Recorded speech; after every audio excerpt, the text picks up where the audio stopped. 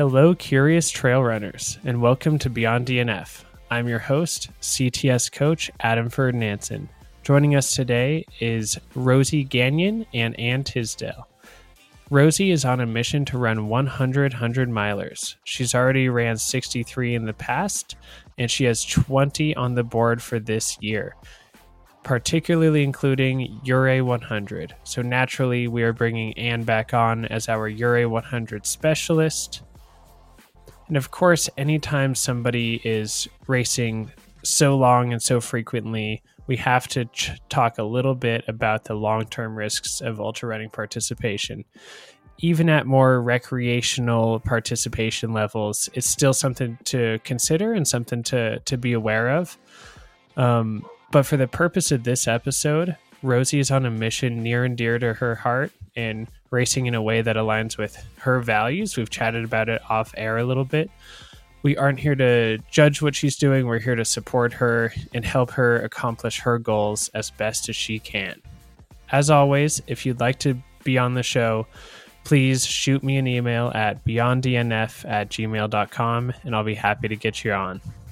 So without further ado, I'll let you all enjoy the show.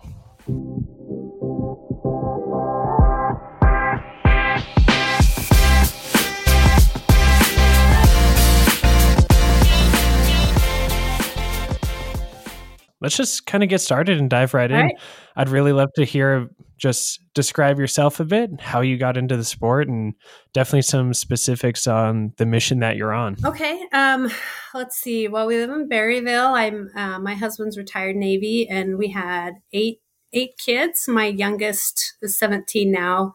He's the only one left at home, so I have free time to get out and run, which is really nice. I have some sheep and bees and some things on my farm that I do, but I don't have a full-time job. So I have the time to train and race. So that's been a blessing. Speaking of my son behind me, sorry about that. Gosh, I'm trying to think what year it was. Maybe 2016. I started doing, I ran my first 50, 2015 or 2016, just for fun. I started running longer distances, and I didn't even know 100 milers existed, and went from my first marathon actually to my first 100 miler in a year. So once I did the 50, nice. It was like, what's next? And I was training for my first 100 miler when my oldest son, had been in the Marine Corps and developed a mental illness and had to get out medically and then died by suicide. And I was training for that when he died. And so I went to finish.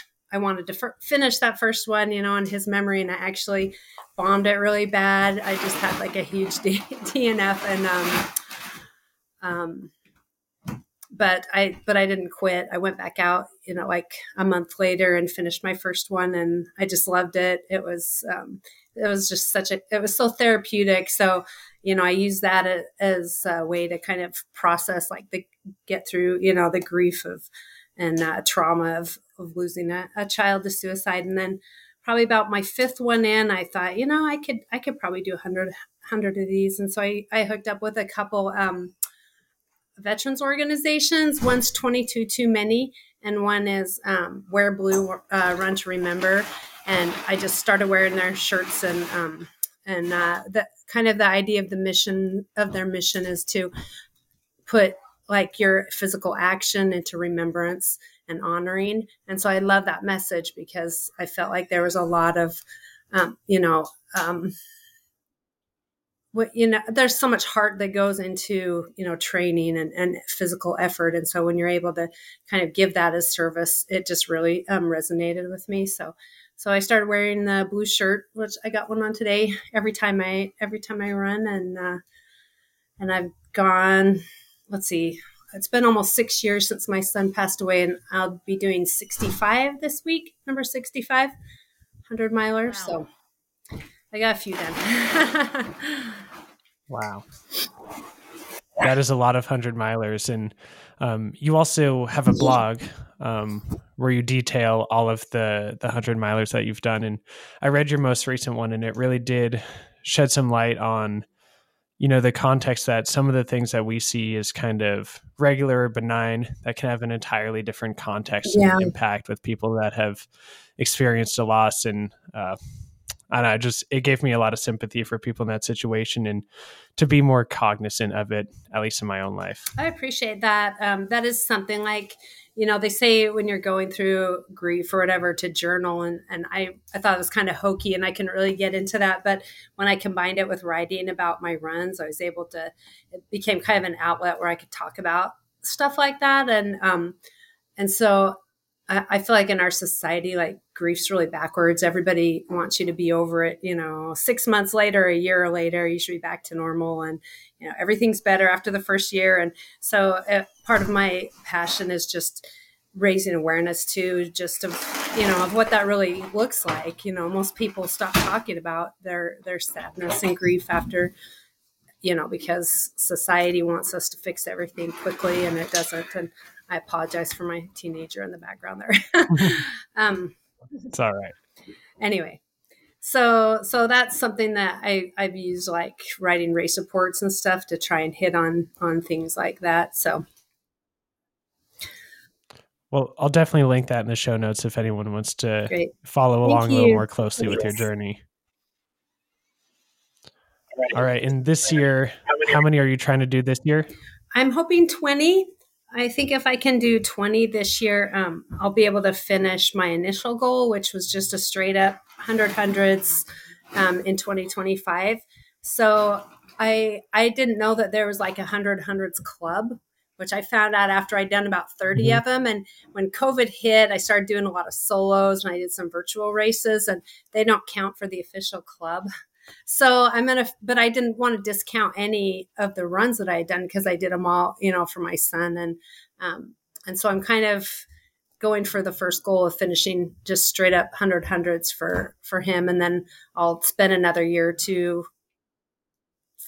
cleaning up all the ones to qualify for the official club. So 3 years, 3.5, well, God willing, my body holds up, but so far so good. Well, one of the races this year is Ouray 100. Is that right? Yeah. So I might only get 19 done this year. but hopefully I can finish that. I have put in all my concentration every day, everything I'm doing between now and then. I've got that in mind as the goal. That's the big finish, I hope. Unless I get into UTMB, I'm in the lottery for that. So then that would be, but even that to me, it doesn't seem as hard as Ouray. So. Well, that is why Adam pulled me in too, because frankly, this is just one of my favorite races in the entire world. Is it really? For different reasons. Oh, 100%. So, and Adam has done the 50 as well. Not only that, but he also, how much did you pace me in 2020? I paced you for 25. My watch said 30, so I call it 30. So have you finished it? So I have. So I've actually done the race the last 3 years. Oh my gosh. Finished it year 1 and year 3. Year 2. So my husband and I typically race together. He had a medical emergency, like a marathon to the point where, and this is frankly something we'll talk about later, in a race like this in the big mountains, decision making is critical. Okay. So we made a decision where we realized we are going up this mountain to 12,000 something feet. This person is incredibly ill. It makes way more sense. It would be a better decision to turn ourselves around and get back to town as quickly as possible. Yeah. Anyway, all of that said, done it 3 times, finished it twice, going back this year. So I will see. Oh, wow. You there. Awesome. And like I mentioned, this race, it's incredibly special for many reasons. The people, I think, are absolutely wonderful, both the race directors, but also the kind of crowd that it seems to attract. Right. I just think the people are incredibly, incredibly special. The medical staff, really everyone I've met there, memorable. They instantly feel like family. And then not to mention the adventure that you are signing yourself up for. So 42,000 feet of gain, 42,000 feet of loss, going up to over 13,000 feet, spending a lot of time over 12,000 feet. It's quite an adventure. So I think, Adam, we're going to spend a lot of time talking about this race in particular and how to make sure it's optimized for you. Just knowing what a massive undertaking it is. That would be amazing. Seriously, I would love that. So, So, as you think about this year, let's prioritize. So, of the next three things that I'm going to list, like what would you say is your number one priority? So, first, just trying 2,100 milers. Second, finishing as many of them as you can, including Ouray. Actually, let's just change it to finishing Ouray. And then third would be improving overall running performance. So, which of those is really the number one priority? finishing 20. Gotcha. Finishing 20. Yeah. I did. I attempted 21 this year and I finished 20 of them. And some of them were pretty tough races. Cruel Jewel, Grindstone. So, Ute 100, I did that. So that's out west, high altitude. So yeah, I want to get them done. So that's very important to know then. And especially, so with a race like Ouray, and Adam, please cut me off if I start to dominate the conversation. But please do. With a race like this, it's just so hard that keeping it top of mind, like you said you're doing for this first half of the year, is really critical for success. It's not necessarily one that you can kind of toss on the schedule and hope for the best. Right. And it sounds like you're already thinking in this way. So if it's really important to make sure we do all 20 this year, but it's also important to finish Ouray because that's one of the 20. What you kind of mentioned earlier is, okay, every race between now and July 19th or whatever the date is should in some way, I think, move you towards that goal. So tell us, like, what does your schedule look like between now and Ouray? What are some of the races that you've picked out and some of the training that you've been doing? All right. Well, I mean, there's a few that are just, not hard, but not really difficult. Like I have the one I have this weekend is going to be sub-zero temperatures, or with wind chill, and so being able to mentally handle like the cold. I've got to probably use crampons for some of the icy climbs and things. A couple of the other big ones, Cruel Jewel in May. That's 32,000 feet, and that's 2 overnighters. So you have the sleep deprivation. There's also a really great one I'm going to do in mid-June, so that I have a full month before Ouray, which is kind of a friend's backyard, which I ran last year, and it has about 500 feet per mile, and it's a 1 mile loop. And so I finished it in 57 hours, but it was 50,000 total elevation gain. Now it's nothing like at high altitude or, technical rivers and stuff that you have in the mountain. But, again, the sleep deprivation, and then also just the same amount of, of vert, hopefully, that will help get my legs ready for it, and preparing for that. I'm doing a lot of hill repeats. I'm doing some other mountain races, like there's a new one, Appalachian 100, that Run Bum's putting on down in, I think, North or South Carolina mountains, and those are always good, crazy weather, a lot of climbing, technical stuff in his races. So I think those are like the big ones that are on my schedule. I think that's about all. Let's see. Yeah. So, and I'm doing those last ones, the Appalachian. I can never say. I live here and I can't say Appalachian. That's the white girl's way to say it. Appalachian 100, Cruel Jewel, and the Froggy Mountain. Those will be a month apart, so I've got a little more time to recover and be ready. You know what I mean? So, and then of course Ouray comes at the end of those three. So, Adam, I'd love to hear your thoughts too, but my immediate impression is, like, there are a lot of things I love about that. First, you're just giving yourself more buffer room in between some of these just really hard, steep technical races, allowing for some more recovery. That way you can feel just better going into the next one. And especially that month leading up to Ouray, I think is going to be incredibly valuable. So giving yourself the extra rest time, but then also the fact that these races are basically as specific as you can really get in like on the East On the Coast East preparing for Coast, on something these, yeah, big. yeah, yeah. Yeah, I think those two things you are doing very well. And also the attention that you're paying to, all right, I'm probably going to be out there for 2 nights. Yeah, So let's get some for experience sure. getting Right. out there for 2 nights. Right. I'm And the also recovery. planning to go out like 2 to 3 weeks ahead of time and just camp and Good. climb, Yes. climb every day. I hopefully climb the course, you know, just to get, well, I've Well, done this is some, what I love. sorry, go ahead. Go ahead. Well, I was just going I've to done say, some races out there, and I've found that it takes me like 2 weeks to acclimate to where I'm not dying up above 10,000 feet. So, I want to get this done. And so I know that's just going to be a critical component is being able to breathe when you're already, so dead. yep. I mean, I'm thinking Well, like, what's really oh, go ahead. I was just going to say, what's so interesting is that Adam and I were even chatting about this yesterday. We're starting to think of a list of, okay, for someone from sea level who's coming out to you, Ray, like what are the top challenges? And as you're listing all of these things, you're basically just like checking these Oh, boxes to good. prepare for each of them. Exactly. So the three of the top ones were just being prepared for how incredibly steep it is. Yeah. Two, being prepared for the volatile weather, and we can talk more about that as well. Yeah. And then three was making sure you've got some time to get out there early so you are ready for Yeah. that high altitude.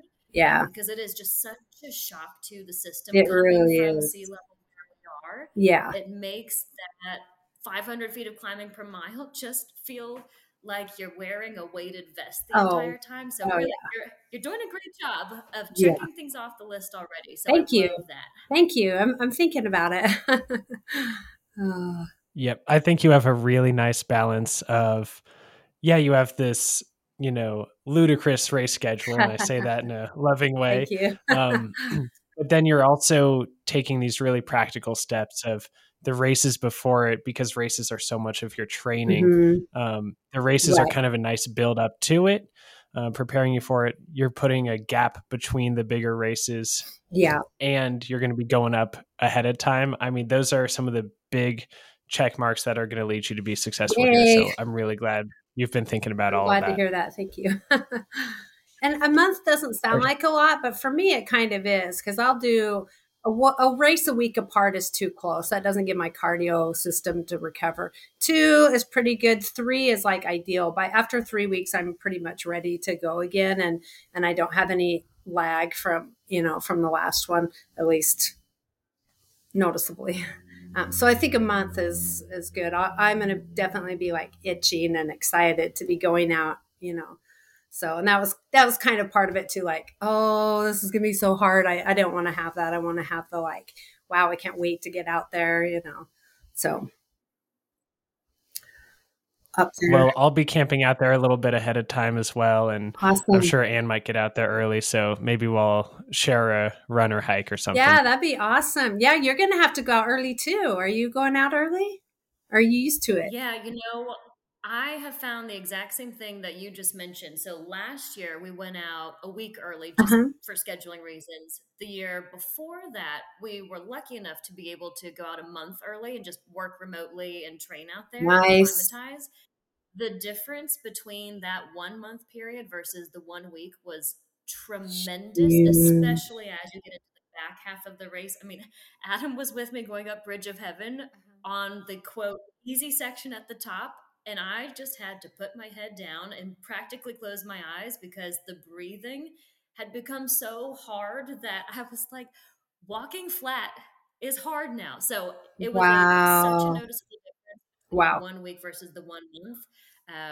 So I will be out there nice and early as well. So hopefully I'll be seeing you out on the course a few times. Nice. Yeah. I have an alarm set actually for like the closest campground there in town, which tomorrow at 10 a.m. the 2 weeks out opens up. So I'm hoping to get to that one, but if not, I'll find something out there to camp, somewhere out there to camp. So, good call. Yeah. If you can get in town, it's tough to do, and you have to be thinking ahead of time, because there's actually not right near Ouray. There's actually not a lot of great options. No. So, yeah. that you have to go out towards Silverton or out towards Montrose really for the rest of the Right, options. right. So we'll see. I would, you know what? I'd love to hear more about. So is it Froggy Mountain, the smaller race that you did? Yeah, yeah. How did that go last year? Did you have any big takeaways in terms of your training for that, your nutrition, how it felt to go through 2 nights? Any big takeaways that could also apply to that race as well as Ouray this year? I've done a couple double night races, so I'm kind of, a lot of caffeine. I've got it down, but it's still hard. I ended up taking like 2 10-minute naps. So if a friend of mine, he's paced me a lot of races. He's like really great runner.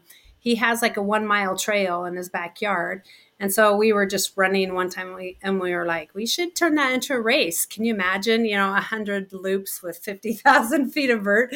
So we thought, well, we'll try it. So he invited kind of some people to come out and run it. And actually a buddy of his made this beautiful wooden arch for it. And so this year he's going to actually list it as a race, but keep it to about 25 people. So it's in Southern Virginia, Galax, Virginia. And so he's a great runner. There's about, I think, 7 of us who actually ran it. And I was like the slowest, I'm like the old lady of the group. And so they were just lapping me and I was just kind of climbing, but kept on going. And the funny thing is I ended up winning it. Like these guys who can run twice as fast as I can because it just wore them out and they all went to sleep. And because I'd had such good night training, I just kept on going both nights. And so I ended up taking, first place from these really two, there ended up being 4 finishers out of, not everybody finished, but, we gave us like a 60-hour cutoff and I did it in 57 and the other guys pushed it pretty close to 60. And we thought that was going to be really generous, but it was tight. It was a lot of climbing. We had some rain. Luckily, it was mid-July because we were going for the most suffering as possible. But the weather wasn't really bad. It was like high 70s and humid, and mentally it was very challenging. Just that many loops just gets is pretty mind bending, but it was a great time. That we had like the guys who run it. They were cooking like steak to perfection at 2 a.m. It was just like personal, really personal, and it was fun. So I'm going to do it again. Well, you just mentioned the steak that they were cooking, which makes me wonder, what did you rely on in terms of your nutrition? And did you ever find that it was challenging to eat as you're doing those really steep climbs and descents? When it's warm like that, I mostly stick to a lot of liquid nutrition. I drink a lot of chocolate milk, Nesquik, like Carnation breakfast drinks, because they got a good mix of protein and tons of carbs. And for me, they go down really easy. I don't have a problem with dairy. So that unless something looked really good, like I think I ate breakfast, lunch, and dinner because they were cooking up such good food. But with the temperatures over the 70s, like the bulk of it was liquid calories. So sometimes I'll drink like applesauce or Capri Suns or apple juice. I like to use a lot when it's hot. So plus if you have to throw up, it's like super easy. In and out. It doesn't get like funky, like throwing up that hot dog you ate 4 hours ago is like traumatic experience. But you know what I'm saying? So, yeah. There are many reasons why this race is sounding like very good practice for you, Okay. right? And Adam, tell me what you think as well. So the steepness of the climb. So even though technically this Froggy Mountain has more vert than Ouray, I think it all evens out because part of Ouray is you go to the trailhead on the road and then you go up the super steep climb. Yeah. Ultimately, I would expect that most of the climbs are going to feel like they're about 1,000 to 1,200 feet of gain per. Right. So very, very comparable.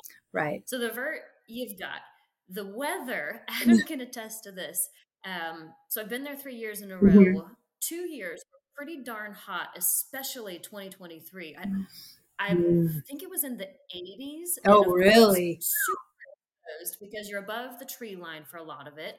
So you've got the potential of the heat to deal with, Yeah, the plus sun feels altitude, way plus hotter climbing. too when you're up high like that.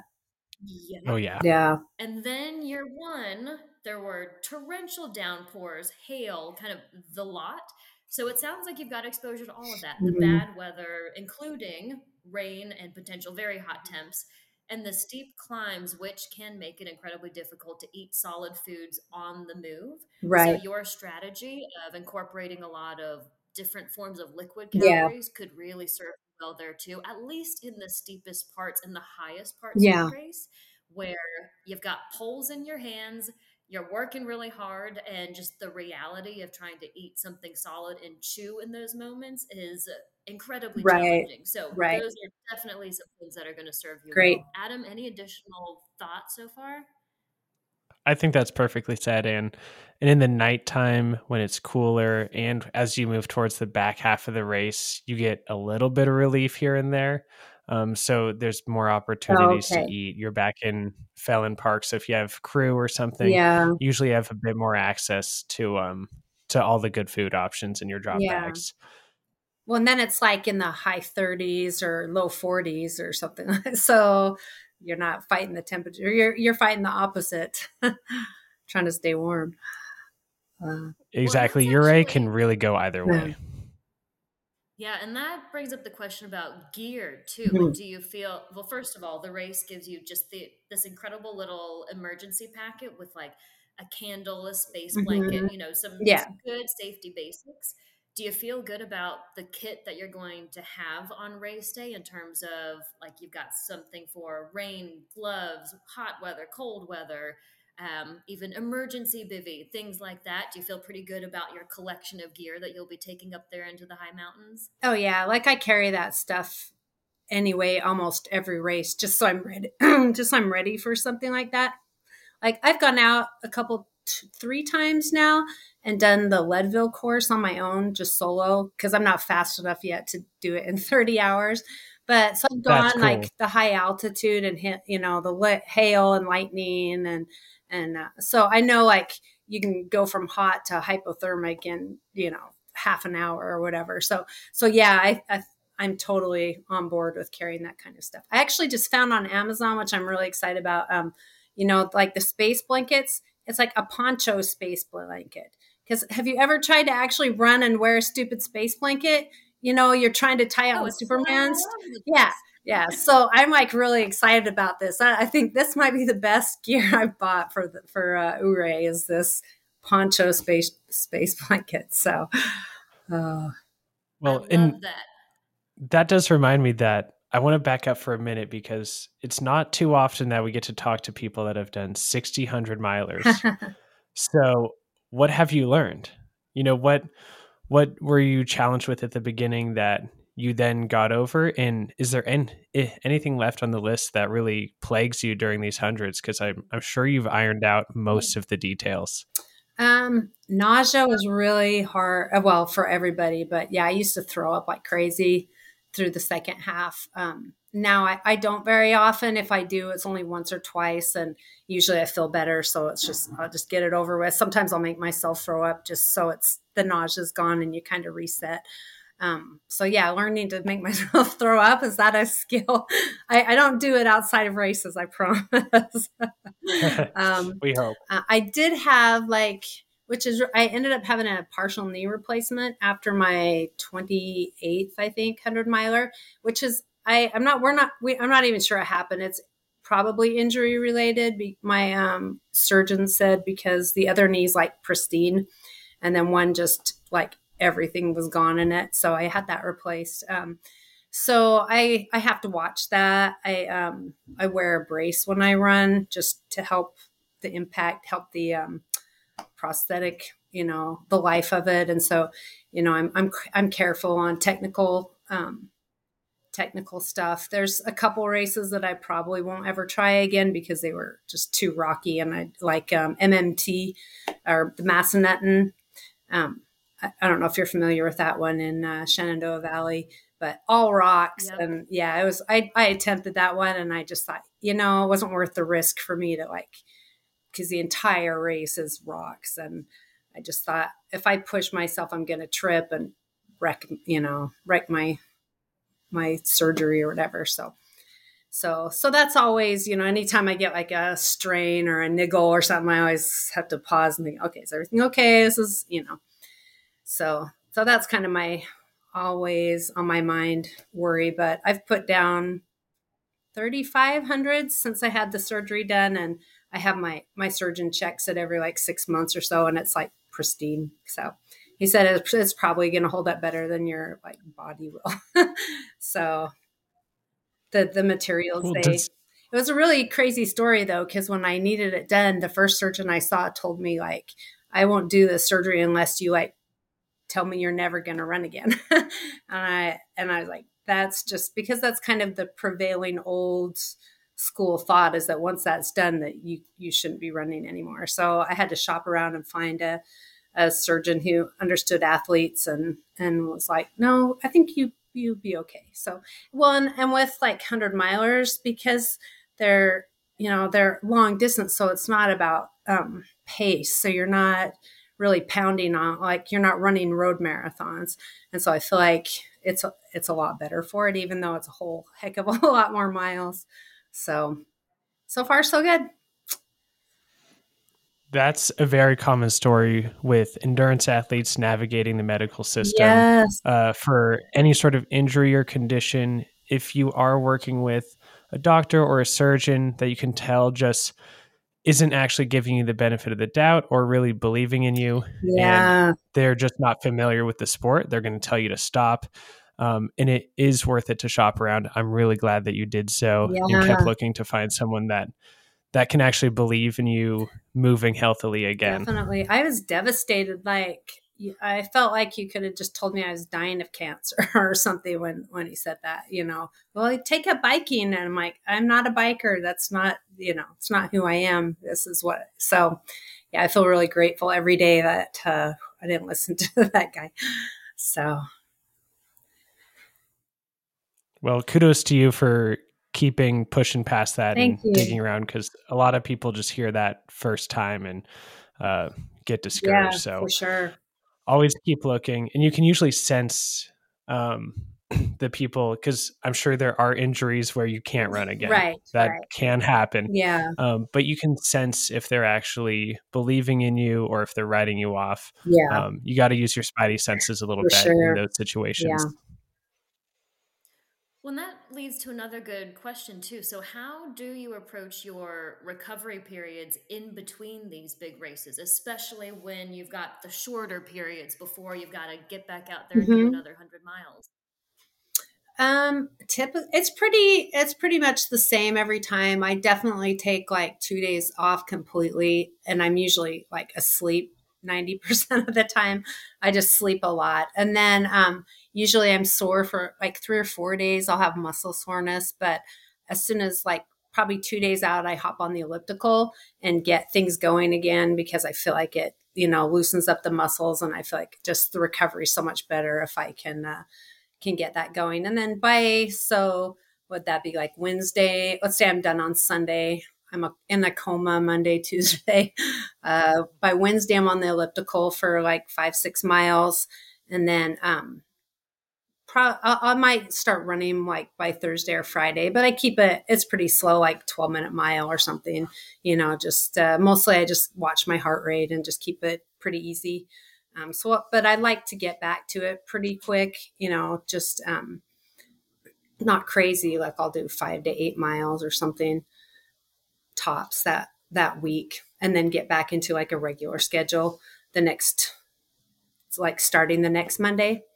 So like I had a race 2 weeks ago. So let's see, today I did 10 miles, and then tomorrow I'll probably do 10. Oh no, I'm going to do trail tomorrow for like 12, and then 10 probably the next day. And then I'll take 2 days off, and then for travel, and then I'll race on Saturday. So for this week. So I just, I What would you feel say? that's just kind of my, like, where I feel good about my day. I feel good if I've had like a 2 hour workout. Like, I feel like I need that just for my mental health and for how I feel about the day and how I feel about myself. It's just my sweet spot. So even though I have a When I'm race, sure when you've got so much experience doing this at this point that, mhm, and Adam, I think you would agree, like so much of this sport is truly learning your body and yeah, its capacity for work yeah, and what it can tolerate and how much it needs to recover and how long it takes to recover. And that's such an individual thing. There are yeah, those who take 4 weeks to feel 100% after a right, 100 miler. There are those who feel 100% after 2 weeks. And it yeah, really, I think it's a matter of your physiology and your experience, yeah, how hard you push during that race, the nature of the race. So many things go into it. It right. seems Oh like yeah, you have just figured out a system that works for yeah, you and yeah. your time and your body. Yeah, definitely. I mean, and I've tried to do that, just being very intuitive as far as like how I feel and how I eat. And I also I feel like my son is kind of my coach. And that might sound hokey, but I always get thoughts like, oh, maybe you're pushing it too hard today, mom, cut it at 5 or what, you know what I mean? And so I try to follow, I'm really intuitive as far as the training goes so I don't feel like I'm not like the David Goggins type person at all. So, I definitely go by stretching my comfort zone a little bit, but, you know, making sure that I'm getting a lot of rest. And so, So obviously you are incredibly mentally tough. And so doing the work is not the problem, but you also have the ability yeah, to like notice when you need to pull back a little bit right. and take a little extra time to recover. Yeah, yeah. Yeah, if Ann and I were working with you or someone like you as an athlete, there would be no blueprint. I mean, there never is in general, but the blueprint is far out the window in these Mm, situations. And just listening to how you're feeling and being honest with yourself as you're doing would be really the only tools that we have available to us. right. There's no other metric you're really going to be able to apply to it other than, hey, how are you feeling? Are you excited Hmm. to get out the door Yeah, physically, mentally? right. So the fact that you're doing that, I mean, that's the best you can do, in my opinion. Yeah, definitely. That's a good one too. When you're just dreading it, then it might be time to like take a break or do some cross training or something. So, When Adam, you kind of mentioned like how would we train a like quote traditional athlete versus someone who races with this frequency. mhm, And I think you even mentioned this in your notes, Rosie, just not incorporating a lot of speed work. mhm, Um, I just don't, with a schedule like yours, I don't know that there's a world where that would even be important or appropriate to incorporate, just because it's really more a cycle of race recover, yeah, right, versus a cycle of train, race, recover. And that's when you can really start to incorporate some of the more strategic, right, like your tempo blocks, work on your VO2 max, doing those kinds of workouts. yeah, So if anyone is listening and thinking like, well, wait, like, aren't we going to talk about the training and the different kinds of workouts you should be doing? yeah, I just don't think there's a world where the body would, like, there wouldn't necessarily be enough time to do enough right, work and yeah, then adapt to that work yeah, before the next race. right, Do you agree with that, Adam? I do. Yeah. Maybe if someday you had 6 weeks between hundreds, and I just love how absurd all these numbers are. yeah, You could recover for a couple weeks, throw in a short block, and then recover for a couple weeks again yeah, before the race.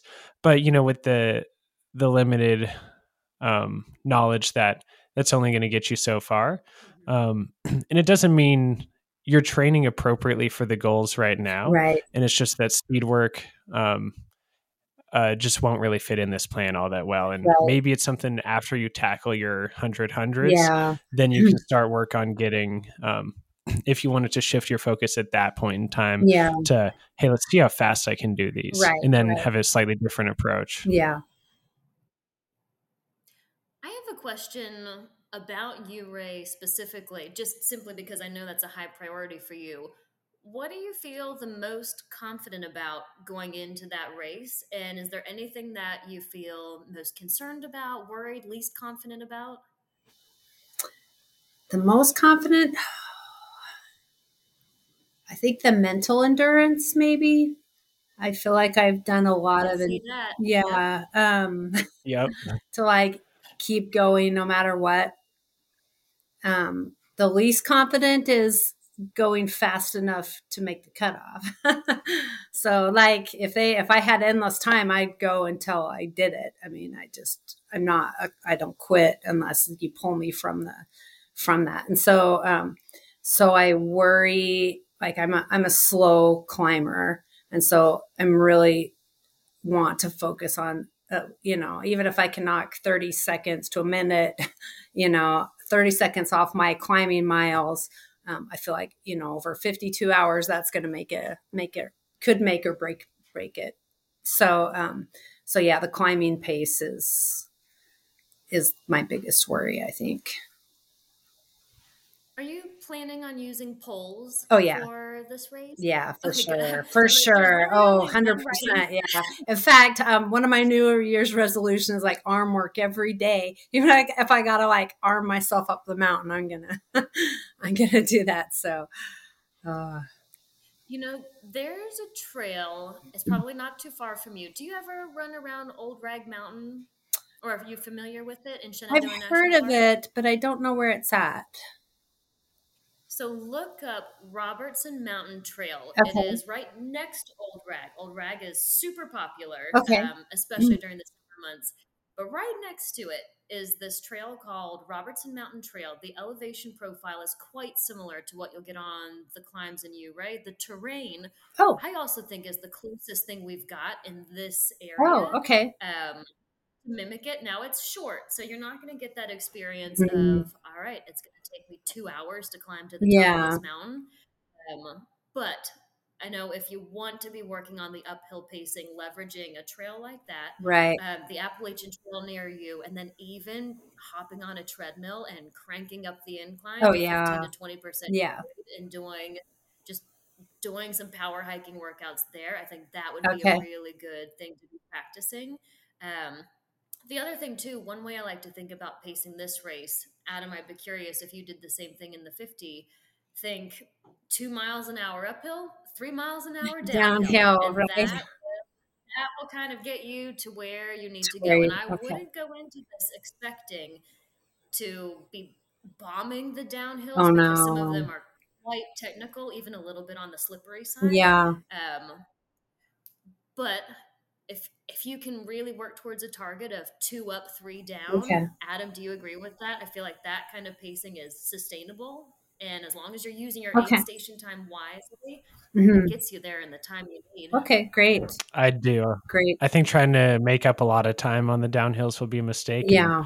we'll leave my Ouray 50 pacing out of this. It was its own Oh adventure. no. Maybe not the best idea.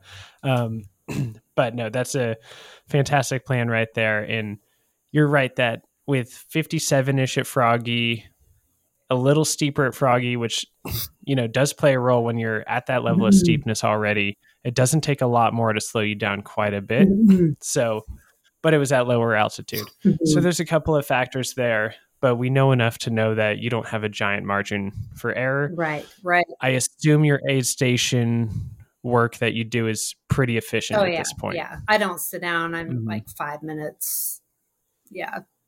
Right. So between Tops. that, keeping that up, sleep schedule Yeah. sounds like you have a pretty good grasp on minimizing Mhm. your time to sleep, but still getting enough to keep moving. And that was actually your advantage at Froggy. So Yeah. keep up with that. Other than that, I think the terrain specificity leading up to it, training like how Anne was saying, well, you're doing Cruel Jewel, Froggy to lead up to it. Mhm. And as much of the training you can do to be steep, whether that's prolonged treadmill stuff if you don't have time Mhm. to get out, Mhm. or going out to where Anne was speaking about Yeah. to get some really specific climbing and descending in, that's going to be where a lot of your benefit is. Yeah. Yeah. Definitely. I do have there's a Civil War battlefield right close to the mountain that's got about 400 feet per mile on this. it's paved trail, but it's still got, quite a bit of climb. So I'll go out and do like 12 miles of hill repeats on that, which is incredibly boring. but so I've been I do that at least once or twice a week. So I started doing that before I did the Froggy Mountain last year to get ready for it, and it did pretty well. So I'm keeping that up. And then, but I think, like you said, longer, because like those peaks are 3 miles with 3,000 feet or something like that, and so that's not a half a mile with a break kind of thing. So I think the treadmill definitely is. I've got a Nordic track. Oh, I had a Nordic track. It died, but I may get another one here because they do the 40 incline or whatever. The incline training. Yeah, the inclines are great. So excellent. I do have those vert machines. Is that what they're called? Where they're like got the arms and the legs going at the same time. Yeah, I know what you're yeah. So I've got one of those. I picked up at a yard sale for like $60. The first time I got on it, like 5 minutes, my quads were killing me. So I'm working on that. I'm getting in like 10 minutes a day on it is about all I can do right now.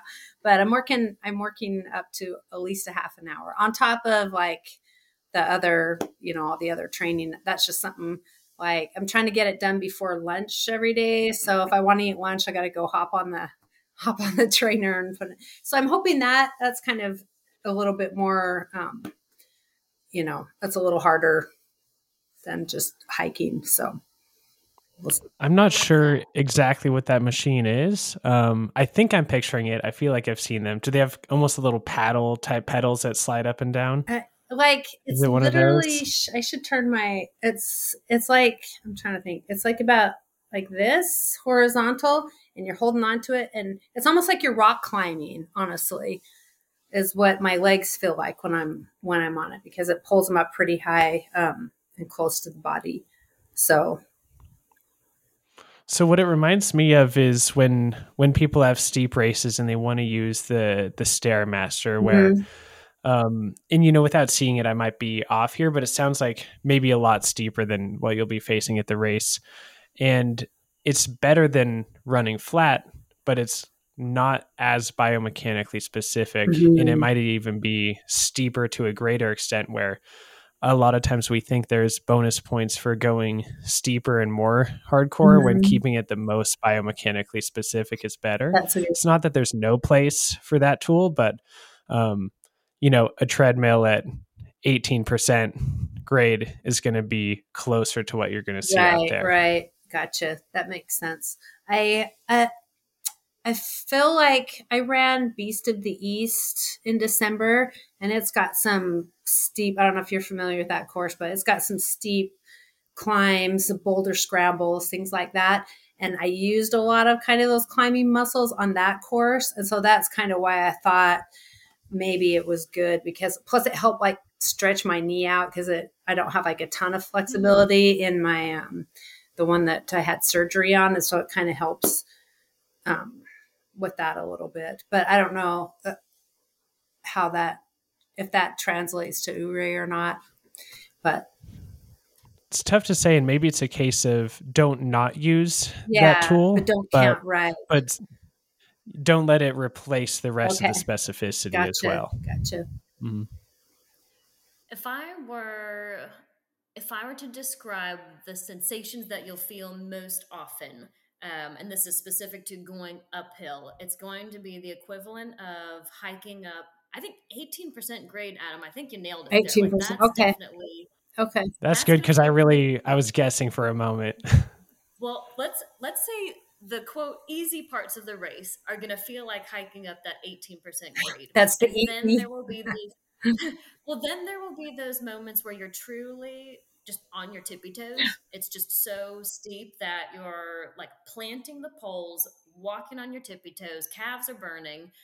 So probably more along the lines of like low 20s, 25% grade. So maybe if you're getting that Nordic track trainer, experimenting with both those, as well as some 15%, some 20%, play around with it a bit. But those two different experiences, I think, will cover a lot of what you're going to feel there. And then also just prepare yourself both mentally and I think physically, can only be done out on trails, for some steep, rocky descents, Okay. which will take some time. They're hard on the quads. So just finding your nice, steady, comfy, relaxed pace where you can get down safely, but intentionally. Yeah. So being prepared for those three big things, I think will go a long way. Okay, great. I just opened up my race file right now, just to double check. And yeah, like 18% does seem to be actually a pretty good thing to shoot for. A lot of the climbs are sitting right around there. Okay.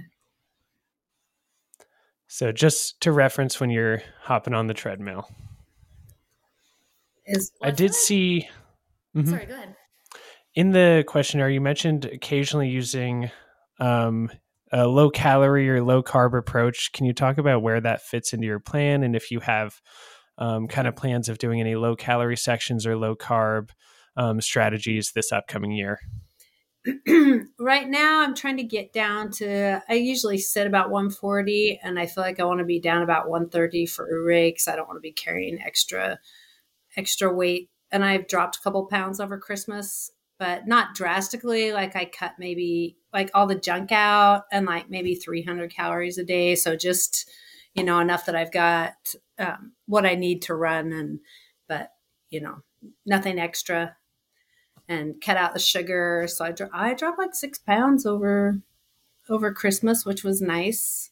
So yeah, I'm probably going to keep doing that until I hit about 130, and then I'll just maintain it. I don't know why. Sometimes I just feel like I've benefited in the past by, especially early on when I was running and having a lot of nausea, by doing fat adapted, because, I have 30 miles left and puking my guts out and not be able to keep anything down. But because I was already in that zone, I could just go ahead and finish and not feel like I had to fuel other than like hydration. So I felt like that was beneficial. And so every once in a while, I'll just kind of get in the mood and do that for a couple months. But it's gotten harder since I started raising bees because I love their honey so dang much. So yeah, so I'm not doing that at the moment. But and my husband, he has he needs to lose a few pounds, and he has a hard time losing weight, but he does pretty good when he's doing a low carb diet. So sometimes I'll do it to support him, but I transition pretty well in between. I don't have like, weeks where I'm sick, or, how some people, like if they switch to a low carb diet, will have like that electrolyte flu or low energy or whatever. The keto flu. Yeah. Yeah. Like I've made the switch often enough that my body's just like, whatever.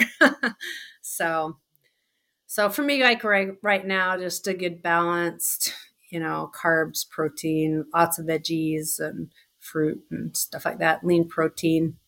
That's what I'm doing right now. And hopefully that'll get me to I don't want to go any lower than 130 because that's just, I'm not really built to be like super thin. That's not really my body type. So I feel like that's a good weight for me. So my husband will be mad. I'll lose all my boobs. Sorry. I shouldn't say that. It's all right. It's real life working with athletes understand, here. Right? Well, going into a race like Ouray, it's so steep. I don't think you're the only athlete that makes the connection between uphill hiking, a power to weight ratio, that kind of thing. Yeah. So it's very natural, and it's certainly an important consideration. What I always tell athletes when I'm working from afar, I don't have the tools or the expertise to make the decision from here without you working with someone else of whether or not losing that weight is the right choice. Right. So we'll kind of stay away from that on this. Gotcha. But just like with speed work, I think it's going to be really tough to have the goals of this many 100-milers and weight loss at the same time. I think you might pull it off, but I think it's playing with fire, especially with injury concern. That's my 2 cents on the matter. And kind of same thing with the low carb, and because it can be a way to help you boost your fat burning a bit and get around some aspects of fueling during ultras. Right. But my thought is that there's usually different tactics to take to solve what you can tolerate and how much you can tolerate during ultras outside of that. And it sounds like you found a lot of good options you can rely and lean on. And then maybe if you continue to struggle with nausea, working with an ultra specific dietitian, someone like that. I don't. I without don't us getting anymore. into the low carb. I've got that pretty dialed in. So thankfully that's not so much an issue as it used to be. So good. Yeah, and I think carbs will be one of your biggest tools here for racing as well. And we didn't really get into specific amounts, but it'd be something to think about. I think sometimes when people race so often, they get so good at it and they are such tremendous fat burners, they can get away with maybe less fueling. But it'd be good to maybe take a step back and see, are you hitting that kind of 50 to 60 grams per hour of carbohydrate range? If you're not, that could be a big area for improvement, especially to get you across the line under that cutoff time. Gotcha. Yeah. I'm one of those people that can get fat running 100 milers twice a month. I do have to be careful because I could, and especially not even when I'm running, but I do go for like 200 calories an hour is kind of my sweet spot. And then it's the 3 or 4 days after when you just want to eat like everything in the house. So I'm just trying to be a little bit more moderate on that and making smarter choices. Okay, if I'm really hungry, then I'm going to eat a big salad along with this. I'm not going to go get McDonald's French fries, which is going to be crap anyway. So, but yeah, and like protein, I feel like I always am really careful on. Like, I'm definitely like the 1 gram per body weight type person. I just feel like, with all the muscles that you got to rely on constantly breaking down and, so either way, I always make sure that's in the mix. So. Well, that's been the theme so far, is all the stuff that Ann and I were worried that maybe you weren't considering or taking care of, you absolutely have. So it's almost made it pretty easy on our end for this. Well, that makes me happy. I told you I have a great coach. I agree. Like exactly. If I were to create a checklist for, all right, you're about to go do a high altitude, incredibly challenging mountain race. These are some of the top things to prepare yourself for. That checklist would include prepare for the steepness, so specificity of the course, the altitude, the weather, how to eat properly or keep yourself fueled, and how to pace yourself properly. So 5 kind of technical things. Number 6 would be, how do you prepare yourself mentally to be out there for 52 hours potentially, and to be on these climbs for hours at a time to the point where you're like, my goodness, can I walk on a flat surface for 5 minutes? But we've got those things covered. You've selected races specifically that will give you as much vert as possible. You're training on the Appalachian Trail, which is technical, some of the most technical stuff we can find in this area. Yeah. You've already dialed in your nutrition. You have a lot of liquid solutions as well that can help you on the steep parts, that can help you in the high altitude areas. You're obviously very good at pacing yourself, especially as you demonstrated in Froggy Mountain last year. The mental toughness, I think there is zero question. We don't even have to touch on that one. Just look at your resume, and I think we can put a big check in that box. Thanks. And then the weather. You've experienced that in the altitude. You're getting there nice and early. I feel like we have checked a lot of boxes. Thank you. Since you're getting out there early, if, as we're getting close to the race, if you want to reach out to me and Adam and say, hey, which trail should I prioritize for some of my forerunning, you just let us know. I would love that. Can I add one thing to your list? Is the why. Like, I have a really big why. Yeah. So, I want to honor my son and his life, and also raise awareness for veteran suicide and military suicide. That really drives me. I've met a lot of families of some of the Marines I carry on my pack, and there's just a lot of loss right now, and I feel like getting out, and there's a lot of people in that community. A lot of people in the ultra community have their little personal demons, and I never run a race where I don't come up with somebody who either has struggled with depression or suicide, or someone in their life, or, it seems like there's always someone I meet that's been affected by it. And so for me, it's like, when I'm suffering and when this is really hard, I want to quit, being able to focus on something bigger than like my own ego and finishing this race or whatever. That's been my key. That's key. So. Well, Adam can attest to this too. There are going to be so many moments in this race where, yes, we've talked a lot about how hard it is, but you will reach the summit of one of these mountains and look around yourself and think, my gosh, I am incredibly lucky to be here right Yeah, now. So right. I think this is going to meet like everything that you're seeking. Well, I appreciate that. I feel like I kind of like I'm living my life for myself and also for my son a little bit. And so being able to take him to like these amazing places where normally, nobody would do that. No normal person would do that.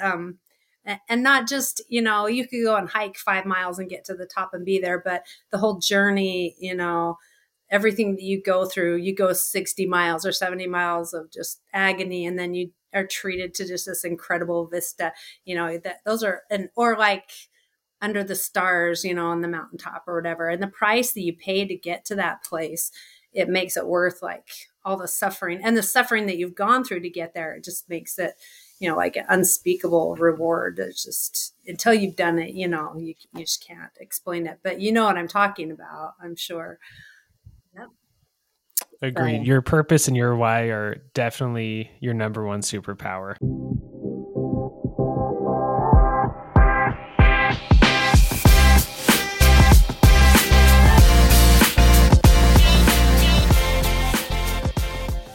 Big thanks to Rosie and Ann. That was a fantastic episode. I had so much fun recording that. Rosie, she's truly a special person in the way that she has such huge goals, but also has a really realistic and balanced approach to her training as well. I can't wait to see how she does this year, completing all her hundreds, and specifically getting to see her out at Ouray and hopefully watching her get that done. And fantastic as always, so glad to have her on. If any of you listeners would like to be on the show in the future, please send me an email at beyonddnf@gmail.com or shoot me a message on Instagram and we'll find a way to get you on. Also, please do leave us a rating and review. Share it with your friends and training partners. That is the best way to grow this podcast and to let me know that you're loving it. Thank you all so much for tuning in, and I'll see you next time.